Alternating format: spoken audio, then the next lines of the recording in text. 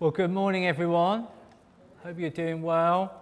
We're going to be finishing off our Recalibrate series this morning, where we've been spending the last 8 weeks as we've been coming out of the pandemic. We've been pondering this question over the last 8 weeks about what is it in us as a church which perhaps needs some serious rewiring. Where perhaps over time have we got our wires crossed? What is it that the Holy Spirit needs to do to align our hearts and our minds and our action with His? And so we've been looking at loads of different things, and this morning we're coming to the topic of being welcoming. We're going to be looking at how we can be a welcoming community. The Bible often refers to the theme of welcome by using the term hospitality. So I wonder what comes to your mind when you think about being hospitable, and what do you think of when you think of hospitality? Could we have that slide come up? Because maybe you've got this sort of image in your mind. A sort of come dine with me. You're going somewhere. Perhaps this really depends on whether you're the host or whether you're being hosted. If you're being hosted, you're looking forward to that come dine with me experience. You step inside. There's a lovely aroma of the 6 or 7 course meal you're going to be served. And no one's on their phones. No one's watching TV. The conversation's just going to flow, and there's going to be entertainment all the way into the evening. And that's if you're being hosted. But if you're hosting, you might be looking forward to it. But more than too often, I'm guessing, it's quite a lot of work. You've got to tidy the house. You've got to consciously think about, how can I make sure this isn't going to be socially awkward? How can I not put my foot in it? How can we make sure the conversation is flowing? How can we make sure the food is cooked well, that I don't sprinkle on nuts on every single course only to find my guest of honour is allergic to nuts? That isn't from my own experience at all. Hospitality, do we love it or do we hate it? Well, why is it so important? I want you to think back to your first day of secondary school. For some of you, that's quite a long time to go back to. But if you're in my era, you remember when you went into the lunch hall, you've got the blue tray. For some of you, you're on the brown wooden trays. But do you remember as you just got your food, you stepped into the lunch hall and you look around and you're thinking, where am I going to sit? And more importantly, who am I going to sit with? And so you awkwardly walk over to a chair in the corner and you sit there, and time seems to go by so slowly. And you just hope and hope that someone, anyone, will come and sit with you. Or maybe they'll come up to you and say, why don't you come and sit with me, or come and sit with us? And it's powerful, isn't it, that sort of welcome? That there's such power in that, that having a welcome like that, that if we weren't going to have it, we would just be remaining as an outsider for every lunch, for every break time, until someone broke the ice and welcomed us. This is why Jesus defines hospitality really radically as including outsiders in the central parts of our lives. He does that most interestingly in the parable of the sheep and the goats. He uses that phrase time and time again. What you did for the least of these. What you did for the least of these, regardless of their social status, their personality, their ethnicity, their worldview, when you cared for them, when you loved them, when you went out to be with them, when you invited them over, you did that for me. And I believe passionately that hospitality touches at the heart of the gospel. I love that translation in the Message translation of John 1:14, where it says, "The Word became flesh and blood and moved into the neighbourhood." That sense of which, when we remember what the gospel was all about, is that Jesus came in order to give us the most generous, sacrificial welcome to those who otherwise would forever just be outsiders. And in fact, it goes further than that, because Paul reminds us in Romans 5:10 that while we were not just outsiders, but while we were God's enemies, we were reconciled to him through the death of his Son. Our God has come to us, and he hasn't just included us in his work in building the kingdom, but he's invited us into an intimate, wonderful community. Because the God we worship isn't an individual person. He's a community of persons, Father, Son, and Holy Spirit. And the gospel is all about that God coming to us and inviting us into fellowship with that God. It's a phenomenal relationship of which we're invited to participate in. But what does it mean, therefore, to show hospitality? Let's look at that command that Grace read for us in Hebrews 13, specifically verse 2. We're going to spend quite a lot of time unpacking that. So Hebrews 13:2, the writer of Hebrews commands this: do not forget to show hospitality to strangers. The word hospitality literally means loving strangers. And in Bible times, it was really difficult to be a stranger. This is really referring to travelling Christians. This isn't people that went on Oak Hall holidays, if you're aware of what that is. This is more people that were maybe missionaries. They were visiting other churches. Maybe they were going there to speak at a church, just go there to work and help a new church plant.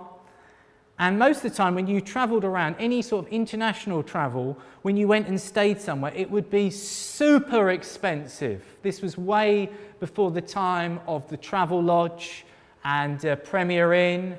And also, not only was it super expensive, it was really risky, because the places you stayed at were dodgy. You could easily be conned. Some of these inns doubled up as brothels. This is before the time of TripAdvisor, where you would be able to avoid particular places.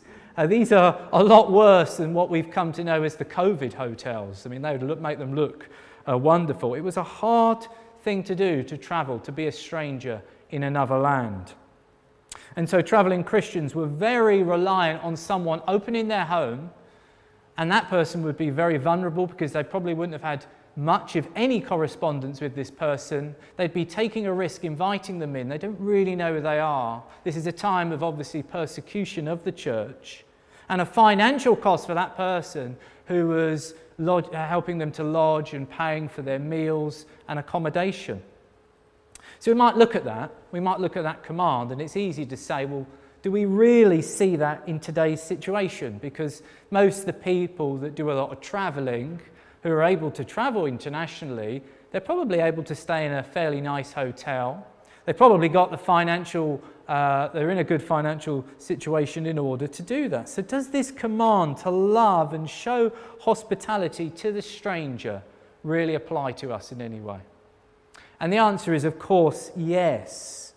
Our hospitality might not be for a vulnerable traveller, but there's still many groups who are vulnerable outsiders that we need to show extravagant love and kindness to. Just want to mention a couple of groups, and of course, I'm sure you can think of a dozen if you were to put your mind to it. But here's just a couple. First one is migrants. When the Bible's using the word strangers, predominantly, it's referring to those who have migrated to another country which is separate from their country of origin. And of course, people migrate for all sorts of reasons. Today it may be because of for study purposes, to find a job. All of my siblings, I've got 3 other siblings, they all now work abroad. Or it may be because of something like fleeing persecution. So to migrate is, of course, you become an outsider, you become very vulnerable. And I remember at my previous church meeting a couple. One was American, one was from France. They'd recently got married, and for some reason they had decided to move to Croydon with all that they had, not knowing anyone, not having a job, and just living in a room in someone's house, just living in an Airbnb. And then they just turned up to church, I think the following Sunday, after a few days of being around in the area. And you can imagine A new place, a new country, for one of them a new language, new customs, having to get a new job. Life is hard enough as it is with all the challenges that come our way. But of course these people had no relational network. They had no family and friends. It was terribly hard for them. And you can see how a situation like that, the warmth of hospitality, is so vital. So that's for those who have migrated. Another group is the lonely in society, which includes quite a lot of people. Relational poverty is widespread in our country. And ironically, even in this Zoom age where we're more and more high-tech, we can be high-tech, but also it has led to a low touch with other people, where it actually leads to the rise of a sense of loneliness. Whether it's the elderly, whether it's those who perhaps are a bit socially awkward, or maybe it's the many people in our country who are single. You know, that at the moment it's thought that it's 51% of the population are single. 28% of all households are now single occupancy.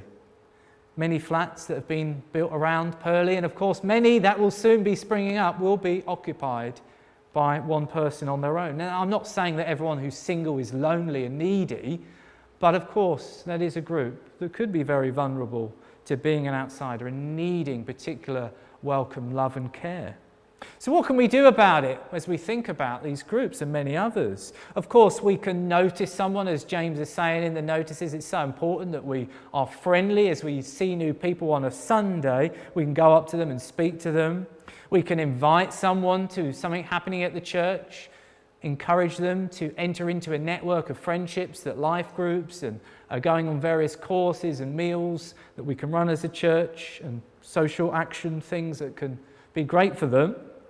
But I think the most obvious thing and a central feature of hospitality in the Bible is having people over for food. Welcoming someone into your home and having some sort of food with them.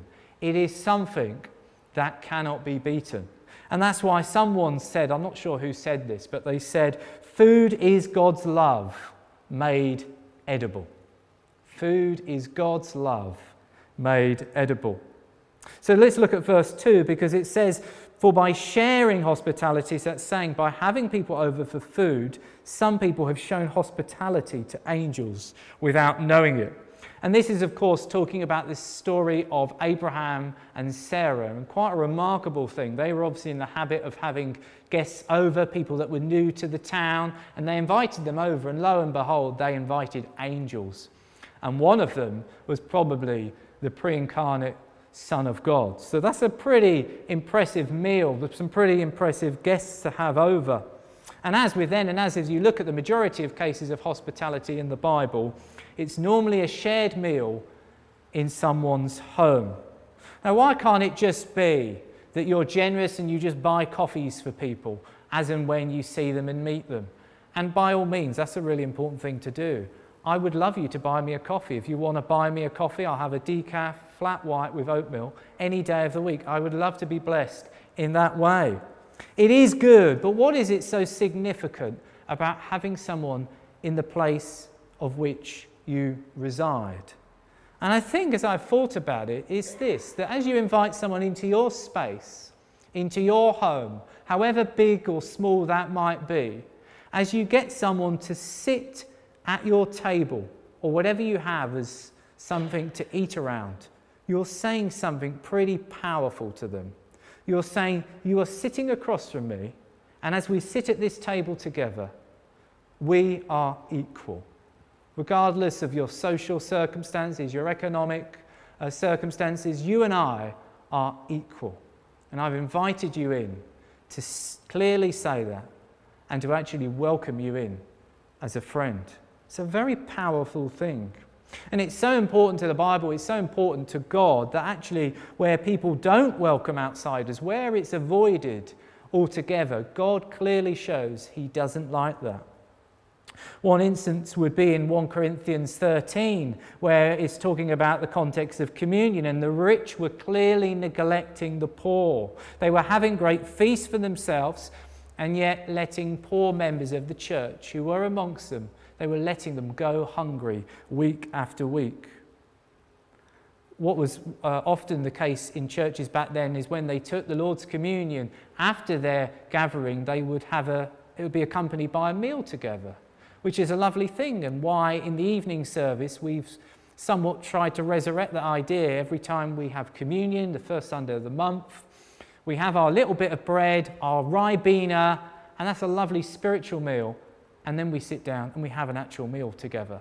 And it's lovely to have people from all sorts of backgrounds where we just sit and chat and get to know one another. I want to give a warning here really, because as I say that, we can't just institutionalize hospitality. We can't just make hospitality about inviting people to church events. It just strikes me as you read these verses in Hebrews that there were no church buildings back then. And so this is talking about inviting people into their homes. This is why it's so lovely when we host newcomer lunches. It's lovely not to do it in the church building, but to do it in people's homes. And if you're at all interested in knowing more about that, I know the office team would love to have more people who can host these welcome lunches, so please do get in contact with them. This all comes out of Acts 16, when Paul shares the good news. Him and a band of apostles and others, disciples, they share the good news with a group of ladies, and one of those ladies is called Lydia, and she's a rich business lady, and God not only opens her heart, he also opens her home, and she has them around, she accommodates, she looks after them, and it's just, I think, something that happens time and time again as we see heart change, that God opens our hearts and then he opens our homes. I remember meeting a 21st century version of Lydia at my old church, a dear elderly lady who was way into her 80s. And as we were starting up newcomers' lunches, just encouraging people to have each other around in homes, and especially people that were new to the church, I said to her, we're probably going to have about 6 people, if that really. There's not going to be many of us. Is that okay? Yeah, that's fine. Do you know what? That Sunday at her home, we had 19 people. 19 people. That was quite a lot for her to take on. But it was one of the most amazing meals I've ever had. We had 19. We had people who had just moved over from the Philippines as a group of accountants. We had a lorry driver, someone there with special needs. We had teachers, a police warden. We had a couple of scientists. And we even had a lawyer there. I mean, can you imagine getting those groups of people together? There's a challenge for us, really, that perhaps it's an act of courage for us today to invite someone to something like an Alpha course, or something that we want them to plug into as we want them to learn about the Christian faith. That's an act of courage for many of us. But I really believe if we want to see an authentic, courageous, generous community, all of that happens whenever you invite someone into your home. It's authentic because you are asking someone to find out about the real you as you spend time together, opening up about who you are, finding an interest in them as well. It's courageous because you'll have to perhaps try and break down boundaries, think about icebreakers, the fact that you're being bold to invite someone perhaps who isn't like you and you're trying to get to know them. And it's generous as you pour out your time, your efforts, and you give financially in order to make that person feel welcomed and cared for. It's our vision as a church, and it all begins in the home. So what are the motivations we should have for hospitality? Well, again, the answer is really in the verse. So look back at verse 2. For by doing this, by showing hospitality, some have shown hospitality to angels without knowing it. So Abraham and Sarah, as I mentioned before, they actually ended up hosting 3 visitors who turned out to be angels. What does that mean for us? I don't think it means that if you invite someone into your home, you're going to find out that 1 out of 10 is going to be an angel. I'm yet to meet anyone that I would describe as an angelic being who I've had over. But I think what it's saying, in simple terms really, is when you have others around, when you invite people in, you'll never know how powerful and significant that encounter might be. There's often going to be more than meets the eye. You have no idea what glorious things the Lord might do through you, through that simple act. I remember when I moved back to Croydon after being in Exeter for a few years because of university, and I'd been brought up in Croydon, so I didn't really want to go back to the church of which I'd been at for many years of my life. I was keen to meet a wife at that point, and I thought there were perhaps other churches where you'd meet women. So for whatever reason, I had some weird ideas back then. But I thought, okay, I'll go back to my old church. It'd be nice to catch up with everyone. But I'm not going to stay here. I need to go to another church.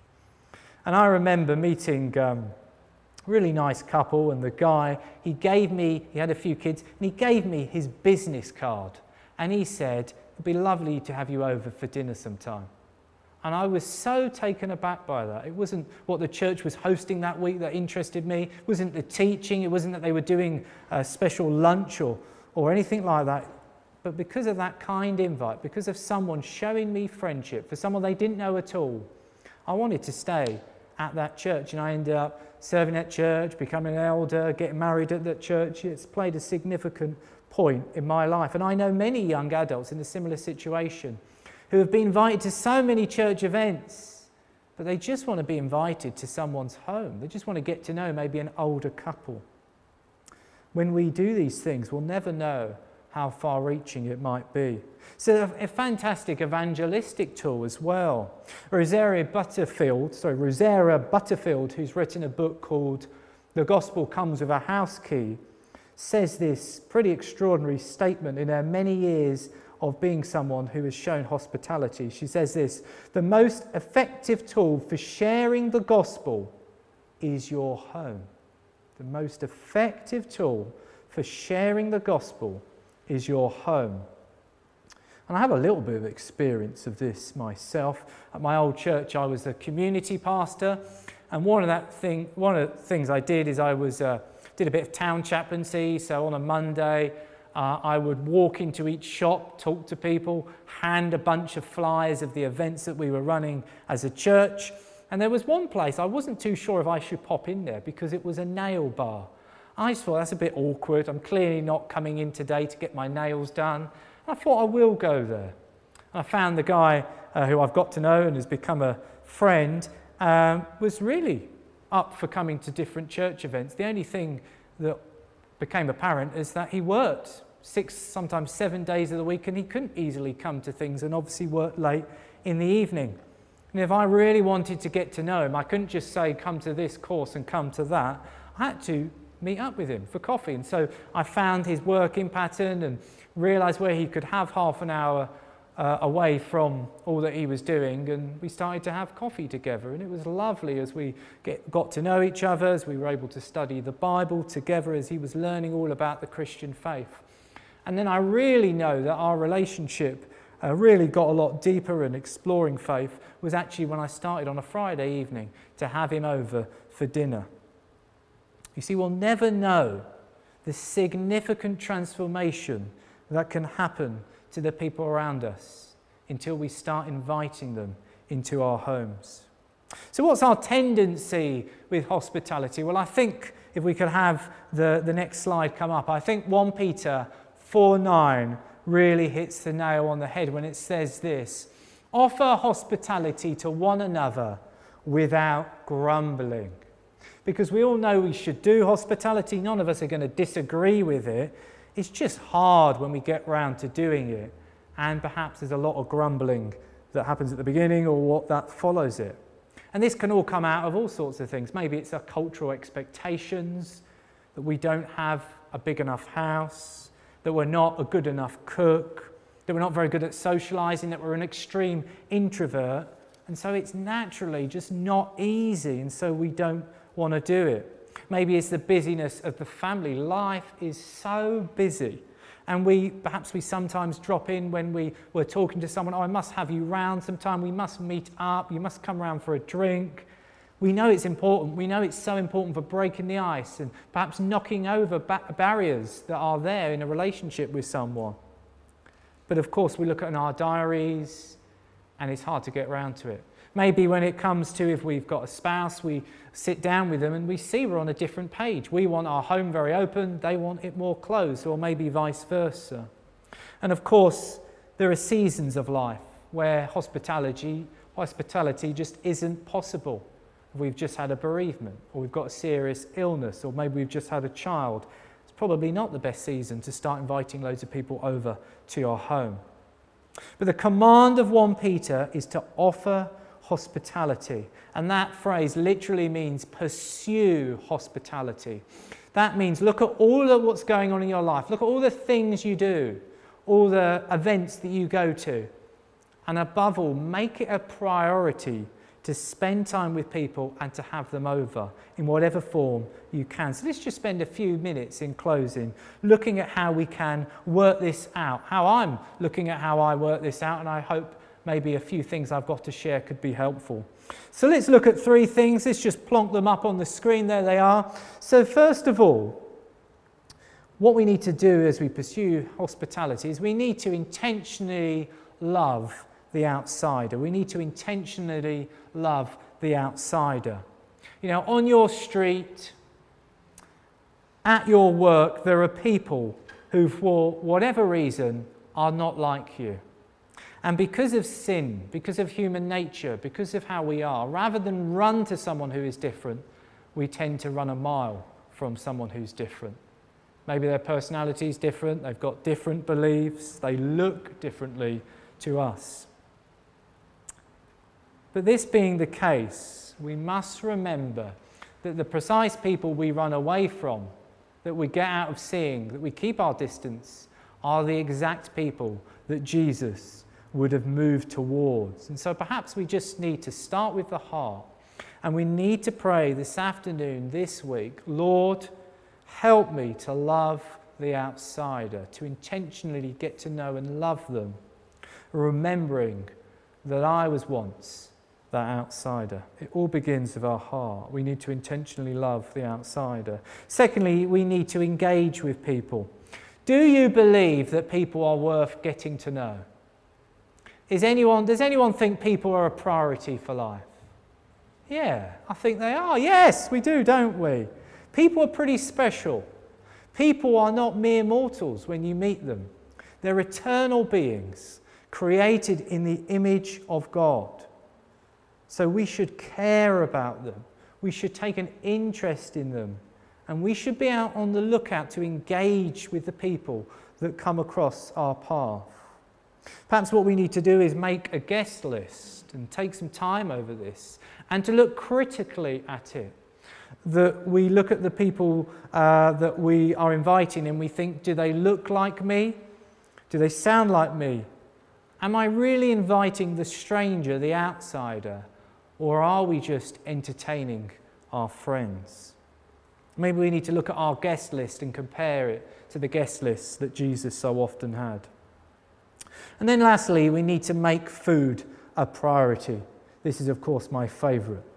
Because in our culture, food and meals are really squeezed out.